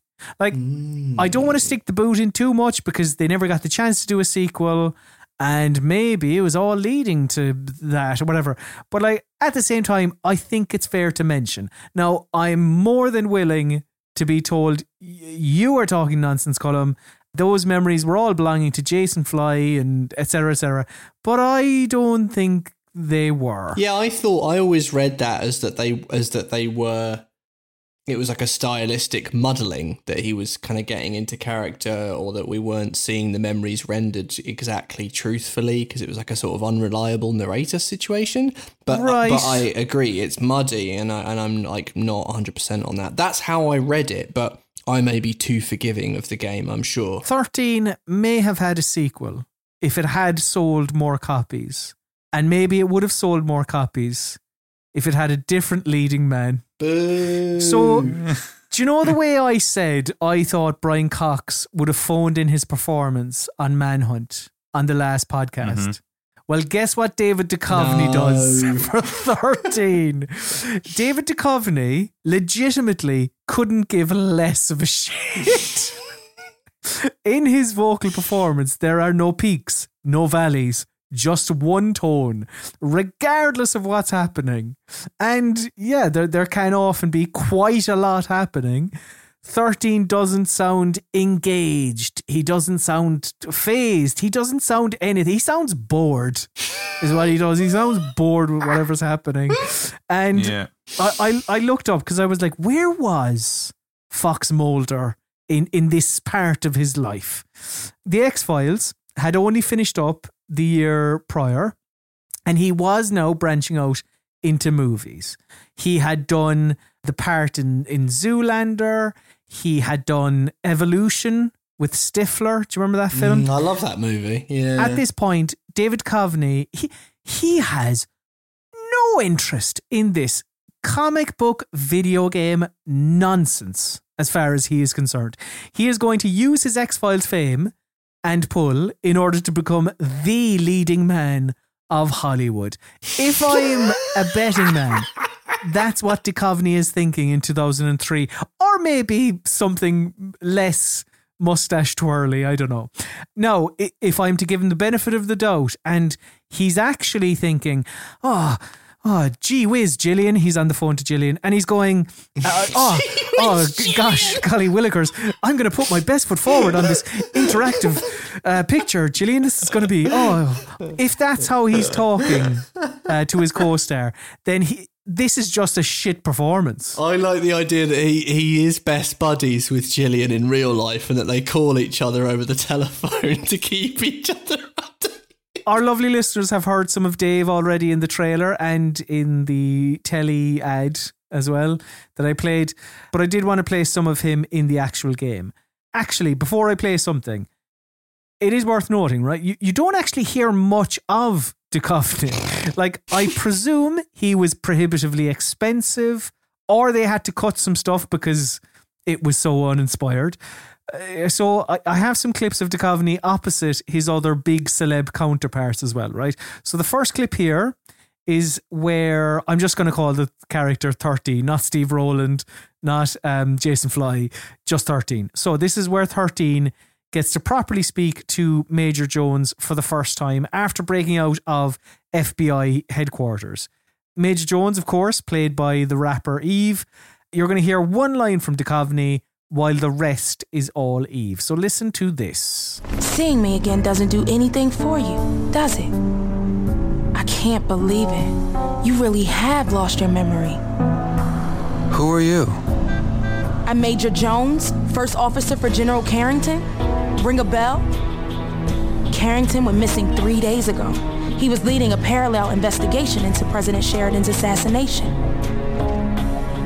He's the only one who can get you out of this mess. It's not safe here. Over the wall. Let's go. I'm not saying Eve is Meryl Streep in that scene, but I will say she's trying. Yeah. There's another clip of 13 speaking with General Carrington, who, of course, is played with our other celebrity, Adam West. And in this, Adam West, or General Carrington, I suppose, is basically explaining the plot of the game to 13, pretty much. It's a lot to take in, of course, so please do listen to how shocked and taken aback 13 is at the end of this. So listen to this. Your amnesia really set us back, son. Damn, we were so close to finding the bastards. The night you disappeared, you were about to ID number 1. But naturally, none of that rings a bell now. Listen, there are 20 of them, son. 20 conspirators hiding behind numbers. Captain Steve Rowland was one of them, the notorious number 13.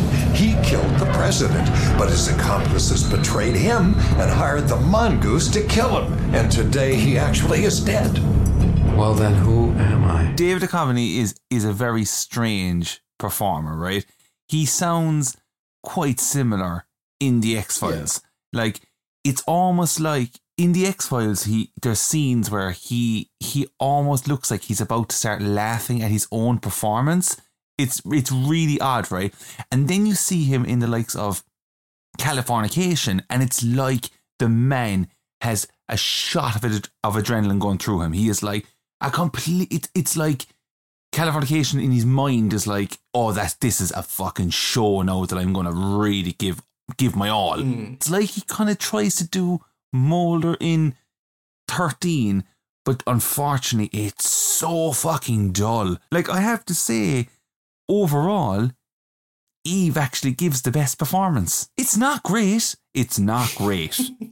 but at least she's giving it a bash, like. Totally, you won't get any arguments from me. But I do have one more clip of Duchovny, and I included this because I think this is the most you hear from the 13 character in the entire game in like one scene. In this, you are going to hear 13 summarize what happened to Steve Rowland, the man whose life and appearance that Jason Fly has kind of taken on. So take a listen to this.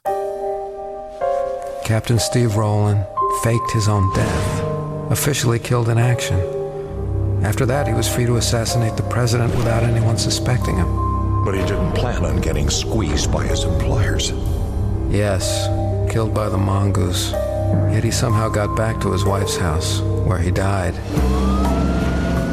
Kim Rowland is the one who came up with the dead ringer idea.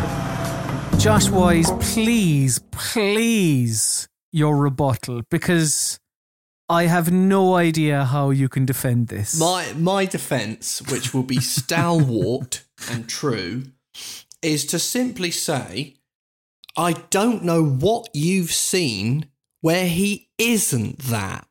David Duchovny is a wonderful fellow. I love all of his work, and Adam was bang on the money with his thing with Californication. But the thing with Californication is, if you close your eyes and watch Californication, you're going to get to the same point, I'm afraid. He is not a man that suits voice work. The man has a monotonous voice. And if you look at him in Twin Peaks or Californication, or even when he had that bit part in Sex and the City, which I think was the same year 13 came out, he has a soothing, monotonous voice. In fact, I actually have his album, Hell or High Water. He's a singer-songwriter as well. Amazing. What's that like? Well, I urge anyone listening to this to go on YouTube and type in Hell or High Water and listen to him sing the chorus, because it is incredible. The man, he's monitor. He doesn't go up or down in his voice. It's amazing. Even when he's singing. It is incredible. It's like, hell or high water. You can see that he's going for the notes, but he sort of glides over them. So, But hang on. Because that's all well and good. And you can be like, oh, but that's what you get from David Duchovny.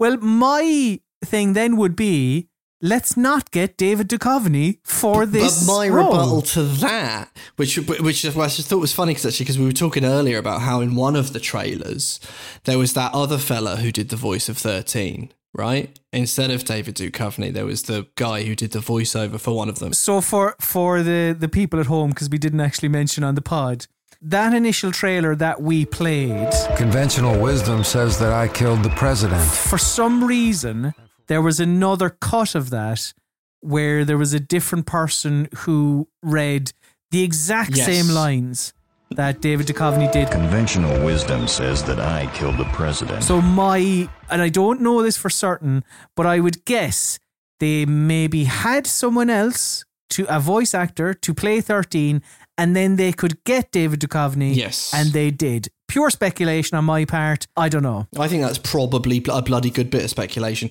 And the thing is that guy who did it for that voiceover You'd probably have to say he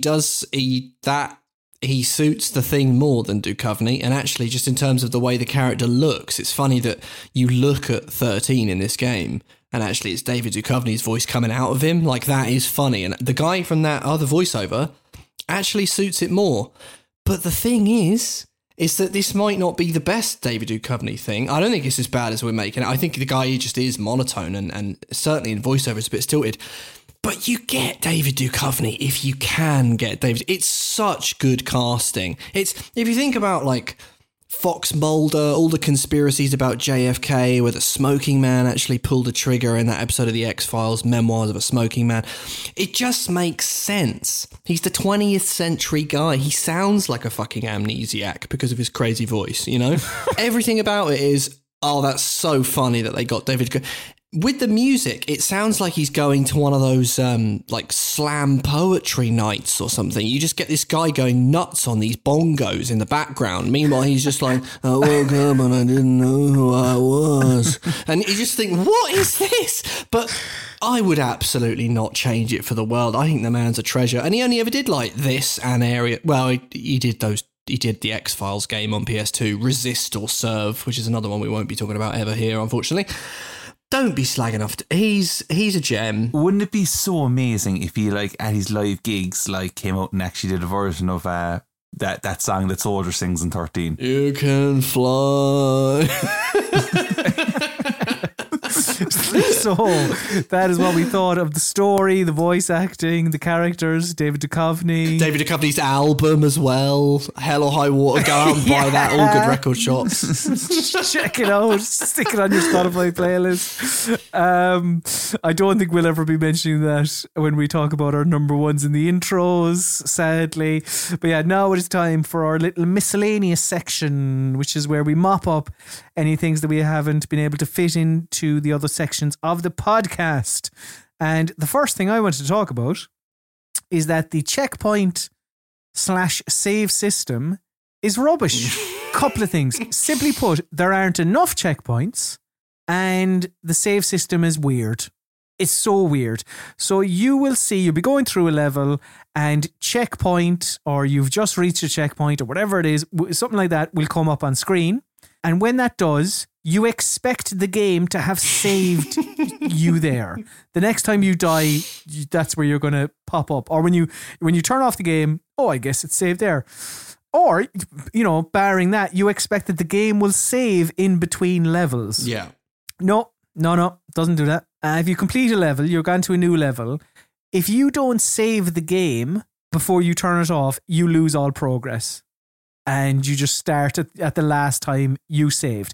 And it's odd, right? Because you can't just save whenever you like. The game has specific save points. It's those checkpoints and in between levels. But it still expects you to be the one to do the saving. It's that is weird, yeah. It's so weird. It doesn't really make sense. It's between two things. Yeah, it's shit. It is shit. And like on the topic of like more checkpoints, it's like some of those stealthier levels, they can be very trial and error. Oh God, yeah, you're right. Yeah. I feel like a portion of my deaths feel a bit unfair then. It's complete bottom. Like, it really is. Not a fan. Something I am a fan of, something Josh is a fan of, something Adam is a fan of, is that soundtrack. It's pretty good. And how reactive it is ridiculous as well. The thing itself is brilliant, but the reactiveness, which doesn't always come across in games, is actually great. You know, you start firing that gun and the way the percussion picks up, it's ridiculous. It's incredible. It is absolutely incredible. I think there is honestly not a weak moment within the soundtrack. I think it just suits the tone perfectly. I think the production's incredible on it. It's really, though, it's all about the drumming. Whoever fucking drummed on this is ridiculous. This really just feels like late 60s, early 70s jazz fusion. It's just blistering. But you can pick anything out of the soundtrack and it's absolute fire. Yeah, one track I have here is from I think it's the basically the kind of the first level, I suppose, at Brighton Beach when you're going out and taking on some enemies. And I mean, this is just like, it is chaos, but it is organized chaos. It's so wild. And yeah, shout out to the drummer. You are a trooper. So the composer on this one, definitely want to give them their flowers. Lionel Gadget did some incredible work on this. So yeah, take a listen to this.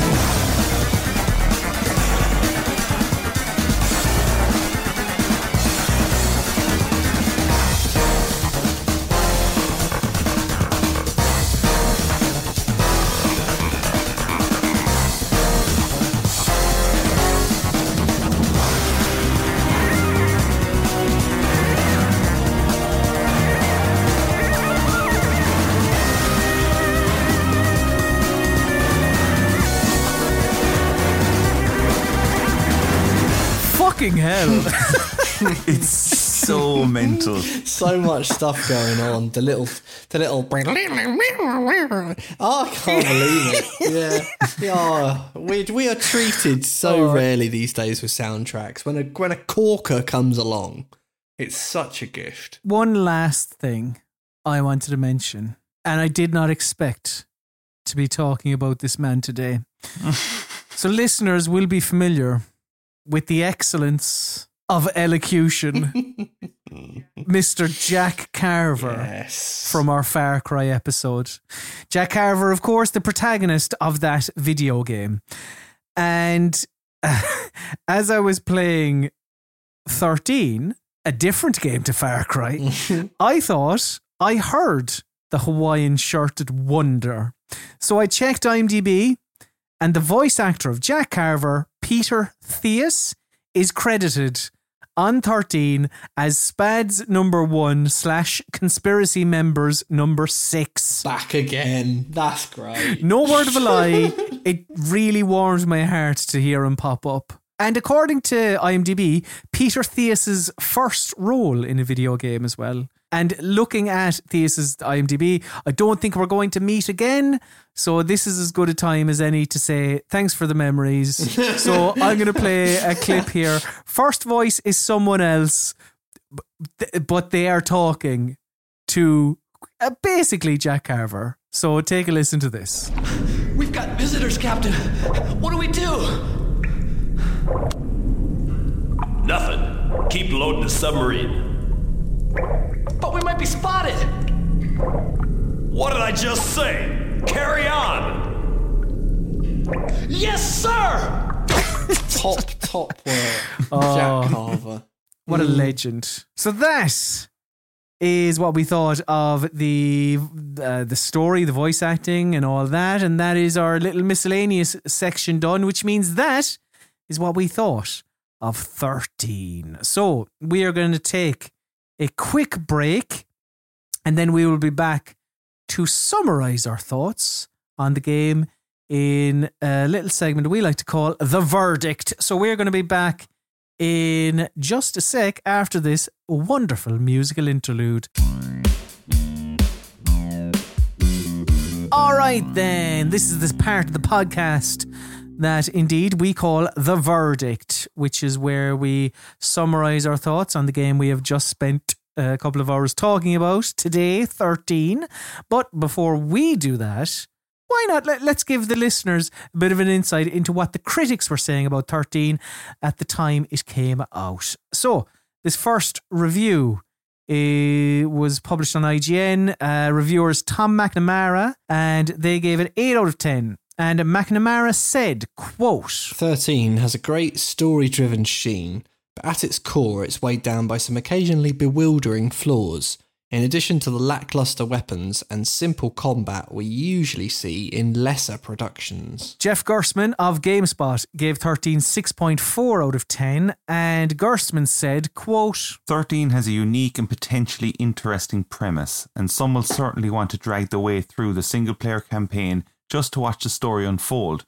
but the game doesn't really differentiate itself from the wide array of other first-person shooters on the market. Ryan O'Donnell of GameSpy gave it 3 out of 5, and they said, quote, "When it comes right down to it, 13 is a fine game. The single-player experience is enjoyable, if not revolutionary, and hell, maybe the graphical style really does it for you. By all means, give 13 a shot. Just don't expect the FPS of the year, because, sadly, this isn't it." Kristen Reed of Eurogamer gave it 8 out of 10, and Reed said, quote, "The visual style and narrative will admittedly have a select appeal, and some of you might come away underwhelmed from initial impressions, but my advice is stick with it, because it's one of those games that becomes more endearing the deeper you delve into it." And finally, Thierry Nguyen of Official PlayStation Magazine US gave it 13 3.5 out of 5, and they said, quote, "Strip away the gorgeous visage and you have a typical shooter with some good tweaks." But lads, none of those opinions matter, and they certainly don't matter on this podcast. No, the only opinions that matter on Stealth Boom Boom are Adam's, Josh's and mine, as we bestow badges of approval or disapproval on 13. So how this works is that each of us will give 13 a rating. That rating is either a pass, a play, or an espionage explosion. A pass, we don't think you should play this game. A play, we think you should play this game.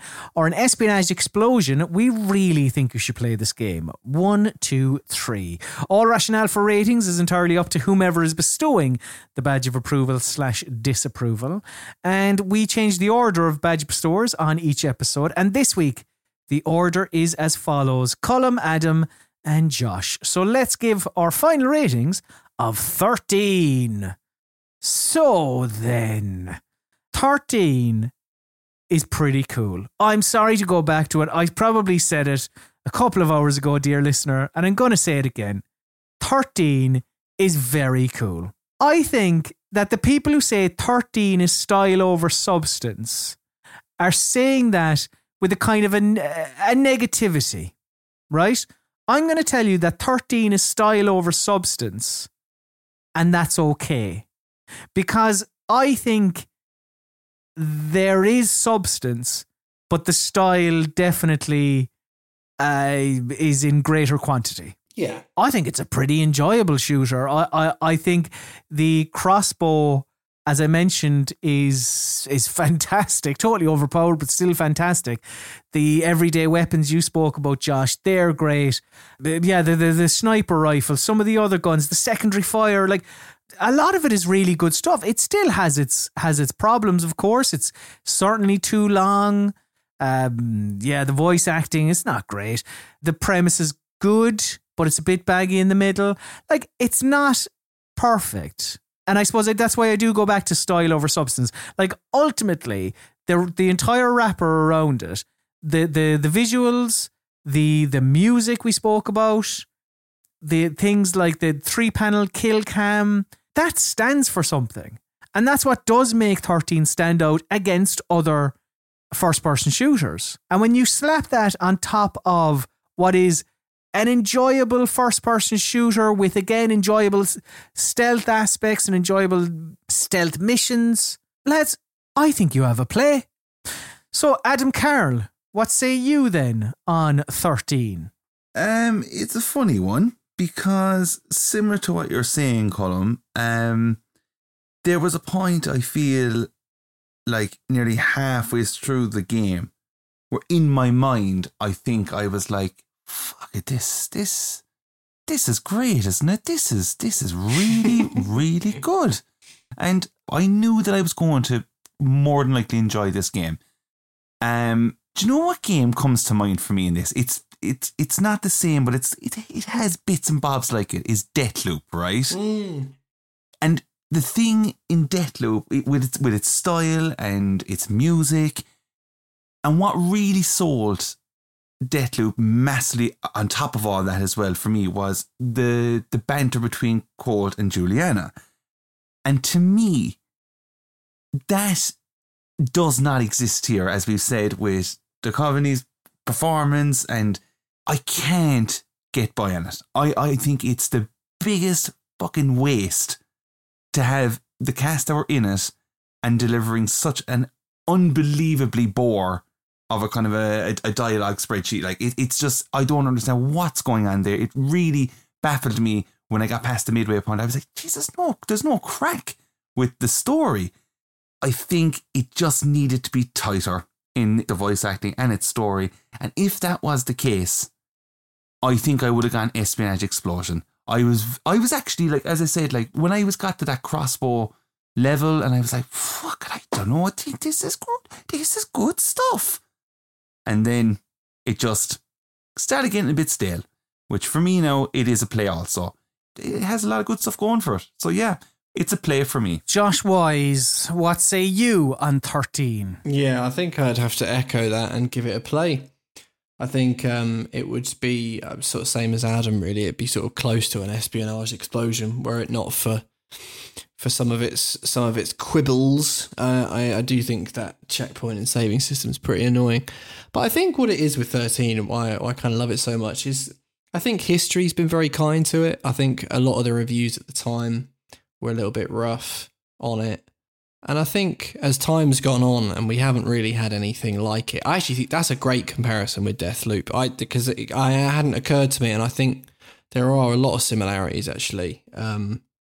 In a lot of ways, Deathloop picked up a lot of the stuff from 13, and it's kind of, I wouldn't say it's style over substance. I'd say that to a degree, it's like style as substance. It's like, but we don't have hardly any games that have a soundtrack that's this like fucking cool, and and I think Deathloop's a great shout, because when that soundtrack came out, I was like, oh man, that's such a specific like Lalo Schifrin or sort of like 60s, 70s James Bond movies, and as we were sort of saying earlier, a lot of the stealth, it's like, well, it uses the style and it actually uses it as the substance. It sort of helps you to be stealthy. It helps you to kind of behave in that kind of way. So it just does a lot of things that I think are really damn cool. So that is 13, a play all round. But forget 13. Put it to the back of your minds, because we need to focus our attention on the next game that we're going to be talking about on this very podcast. Because on the next episode of Stealth Boom Boom, we're going to be looking at a game that Trent C. Ward of IGN called, quote, one of the most exciting first-person games to come out in years. Peter Olafsson of GamePro said this game is, quote, as original, vital, and coherent a computer game as I've had the pleasure to play this year. And Greg Kasavin at GameSpot called it, quote, stylish, serious, rewarding, and unique. For the final time this year, we're going back to the year of stealth, 1998. And if you've been following along all year, you probably know what I'm talking about now. On the next episode of Stealth Boom Boom, we're going to be discussing, reviewing, dissecting Thief, the Dark Project.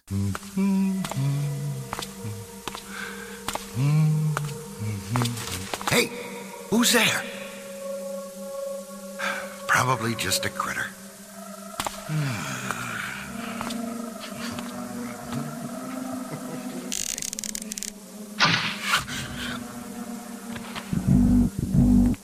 I need help here! Sound the alarm!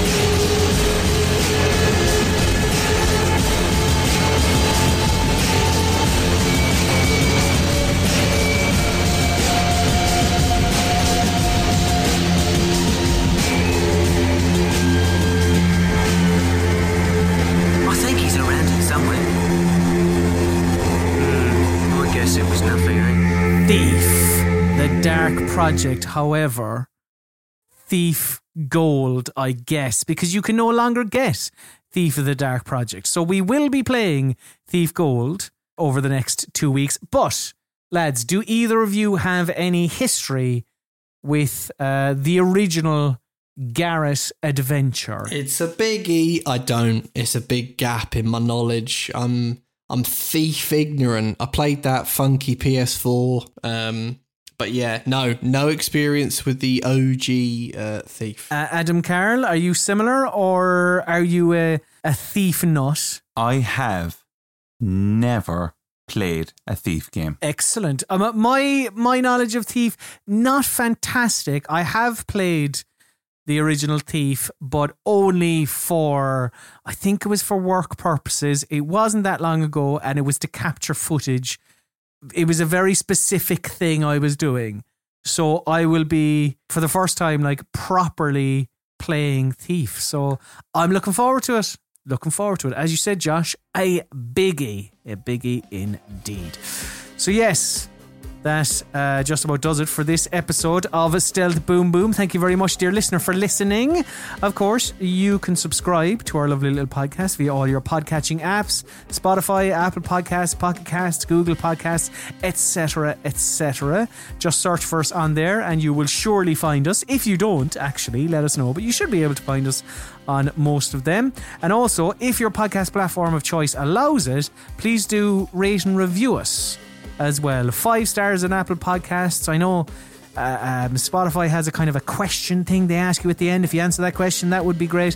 Feed your engagement into the algorithm, and that helps us. Thank you very much. You can also follow Stealth Boom Boom on social media at Stealth Boom Boom. I am at Colm_Ahern. Adam is at Adam Zokes, and Josh is at Joshy Wise. But now it is time for my least favourite part of the show. This is the part of the show where we must bid the listener adieu. So say goodbye, Adam Carroll. Goodbye. Say goodbye, Josh Wise. See you later. Say goodbye, Random Guard. Alert! And say goodbye, Colm Ahern, Sloan Gafford.